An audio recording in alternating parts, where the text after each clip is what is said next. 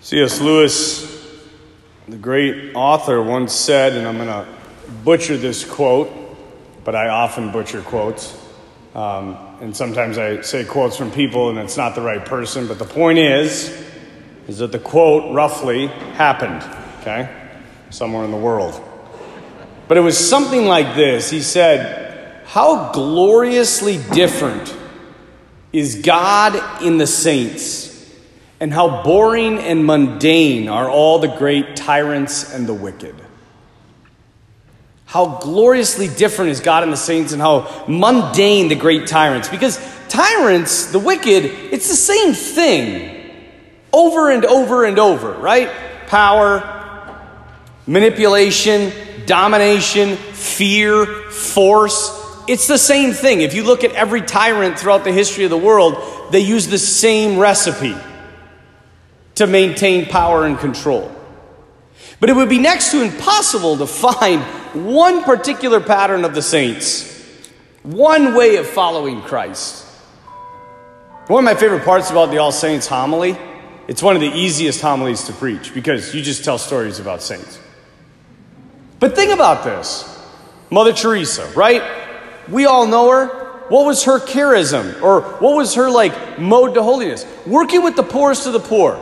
I don't know if we understand exactly what that means. These are people, and I say this in all charity, but they would make you gag to even be around them. I know this because I worked at Mother Teresa's shelter in Rome, San Gregorio. And while I was there, they brought in a man who had no arms. And he had been living in the streets of Rome for I don't know how long. And it was my job and another seminarian's job to bathe him. I couldn't breathe. And yet the sisters would come in and just, oh, brother, you're okay. Go sit in the corner. You're obviously not strong enough, right? And then they would just pour love onto these people. So that's one way. I mean, you got another one like St. Francis of Assisi, right? Radical poverty. Radical trust. I don't know if you know the story of St. Francis of Assisi and the Sultan. During the Crusades, the Sultan was down in Egypt. And Francis had had enough of the fighting, so he just said, I'm going down to Egypt and I'm going to convert the Sultan. And so he went down to Egypt. He walked, by the way. No cars, no planes, no horses. He walked barefoot all the way to Egypt, and when he got there, he walked up to the Sultan's camp and somehow got in to the Sultan's camp and appeared before the Sultan. And he said, here's the deal, this fighting is stupid. So build a fire as big as you possibly can, and you take your holiest man. And it'll be me and him, and we will both walk into the fire, and the one that lives is the true God. Now, the Sultan thought he was an idiot, for the record, and never let him do it. But everybody said that Francis went down there to talk, to dialogue with the Sultan. He didn't go down there to dialogue with the Sultan. He went down to either convert the Sultan or die. And that's how great his trust was, and his poverty, in the sense of letting God lead him. Or one of my favorite stories, St. John Vianney, the great pastor, priest, the patron of all parish priests, who lived in a little tiny town of Ars in France. When he got there, his people hated him. And there was a petition going around that everybody in the town was signing to send to the bishop. And so his people, some of the people that cared about the parish, came to him and said, Father Vianney, you need to see this. There's this petition going around. He's like, let me see it. And he grabbed it out of their hand and he read it aloud. And it said, our pastor is incompetent, ineffective, driving people away from the parish, and unpopular. He should be removed. And Vianney said, where's a pen? And he signed it. He gave it back to him. He said, they're right. And he went off to go help the sick. There are so many different ways. Blessed be our Giorgio Frassati. For young people, he died at the age of 24. His parents disowned him, thought he was a loser, because all he did was spend time with poor people.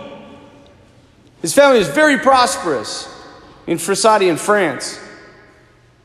Or in Italy, sorry. And upon his death, He was taking care of single-handedly 120 families in his hometown, and 10,000 people showed up to his funeral.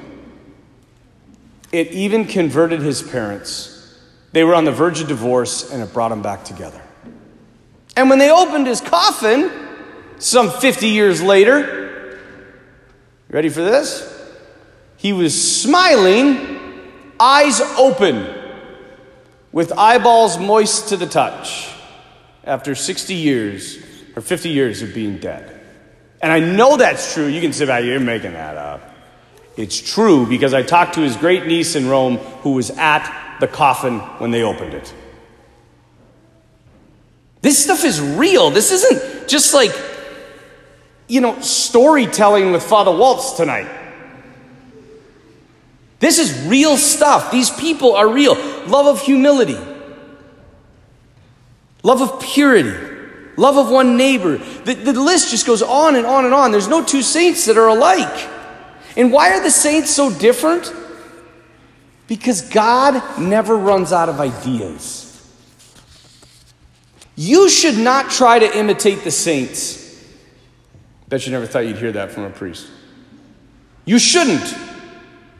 You're not called to be St. Francis, St. Clare, St. John Vianney, St. Catherine of Siena. You're called to be St. John, St. Jamie, St. Lisa, St. Janet, whatever. And you are going to bring your particular love into this world. If you want to see what God looks like, look at the saints in their entirety. But you know what? There's something that bothers me about all of us, me included.